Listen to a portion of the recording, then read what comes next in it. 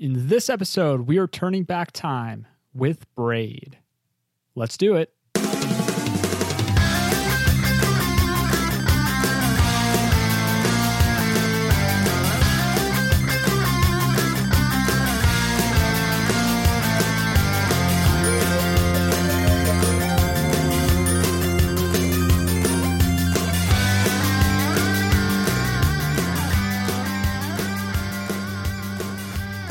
What's up, companion? I'm your host, Tom Tate. I'm on a mission to trim and prioritize my ever-growing backlog, and I can't do it without your help. I've hand-selected 30 games from my backlog. Each day, we'll take a good look at a single game, and we'll evaluate if it's worth playing or ditching at the end of the month. I'm going to pick 10 games to play over the next few months, 10 games to set aside for another day, and 10 games to purge completely. Never going to play those games, and today we're taking a look at Braid on Steam. Let's go. So Braid is a puzzle platformer retro-style game released on Xbox Live Arcade in 2008. I ended up getting this game on Steam, either through a Steam sale or a Humble bundle. So this was a very, very popular title between, let's say, 2008 and 2010. It was released on Xbox 360, Windows, Mac OS X, PlayStation 3, and eventually it did come to Linux.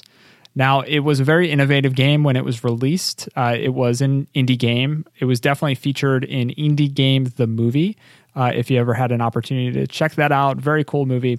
And it was developed by Number None Studios, I guess.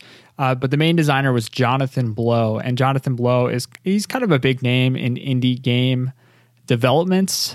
He is very opinionated. It actually says in the Wikipedia page for Braid that the game was designed as a personal critique of contemporary trends in video game development. And it also says that he self-funded the project over the course of 3 years. So very, very interesting individual and very, very interesting game here.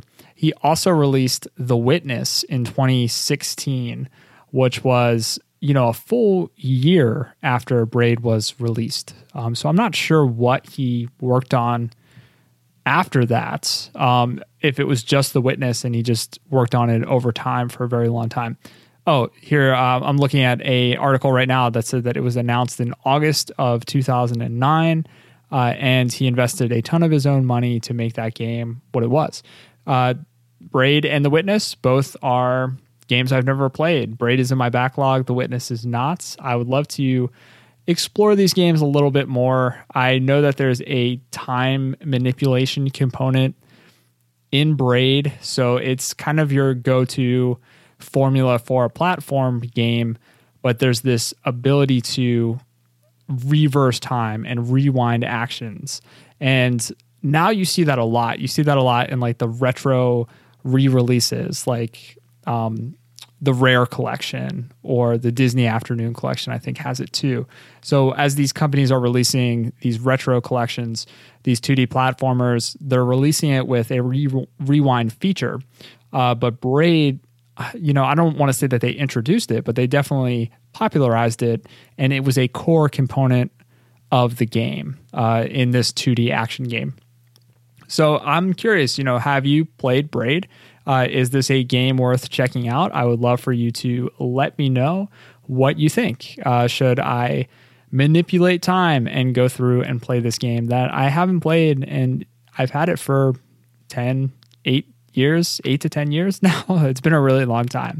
Will it make the cut? Let me know what you think. You can contact me at tom@videogamepodcasts.com, or you can reach me on Twitter at YoPowerTime, YoPowerTime, and let me know if I should play it, skip it, or ditch it.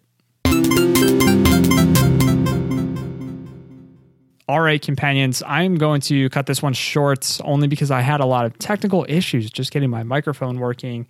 And honestly, a lot of my commentary for Braid, it would be very similar to some of the commentary that I've had when talking about some of these indie games. Specifically, Bastion, Hyper Light Drifter, even Celeste, which we just talked about. A lot of these games I would put into the same category, maybe even Cosmic Star Heroine of Indie games, obviously, throwback titles, they definitely call back to an earlier era of gaming, but they introduced new game mechanics. And I think Braid has been kind of applauded for really introducing a fantastic game mechanic. I remember seeing this game be played on Xbox by a roommate of mine way back who loved it, but I never took the time to actually play it. So I'm super excited at the prospect of playing it, but I'm not going to go too deep into a discussion around Braid or indie games in this particular episode. But what I do want to do is just highlight the remaining games on the list. So we are in the final stretch, obviously pushing as hard as I can to make sure that I hit all of these games over the next couple of days here before the end of November. We'll probably take a hiatus in December, and I'll be back in January with some more content on Backlog Companion.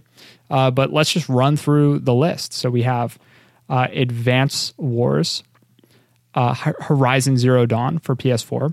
We have The Cave, Dead Rising, Thimbleweed Park, Portal, Devil May Cry HD on PlayStation 3, The Messenger on Switch, Wild Arms on PlayStation, and Super Mario Sunshine. That was the game that I mentioned earlier that I'm super embarrassed that I've never played that game. I'm a little embarrassed that I haven't played some of these other games too. I mean, Thimbleweed Park, obviously that's right in my wheelhouse. I'm a huge LucasArts fan and a fan of the genre. I'm similar to The Cave, that was also Tim Schafer, I think, that put that out. A lot of cheap games on here that I picked up dirt cheap. Portal, Horizon Zero Dawn, I ended up paying almost nothing for. And then some games that I've gotten on collections like Wild Arms. So I'm really excited to dig into all of these games. If you have opinions on these games, definitely reach out and let me know. So again, I apologize for cutting this one short, but I'm sure you have better things to do than listen to me talk about retro games every single day for the month of November. But I do really greatly appreciate it that you've been following me along on this journey. And I've had a few people reach out just to say that they enjoy the show. And that really means a lot to me. So thank you. Will Braid make the cut? You can subscribe to Backlog Companion on Apple Podcasts, Google Podcasts, Spotify, or wherever you listen to shows, and follow along to find out. If you want to advocate for a specific game, especially one of the ones that will be coming up soon, you can check out the list at backlogcompanion.com. I'll have my contact information there as well. Happy to read any notes or opinions on an upcoming show. You can follow me on Twitter at YoPowerTime, YoPowerTime. And in the absence of a Patreon account, if you want to support the show, just leave a review or let a friend know that you're enjoying it, and maybe they'll enjoy it too. Thanks so much for traveling, companions. I will catch you on the next one.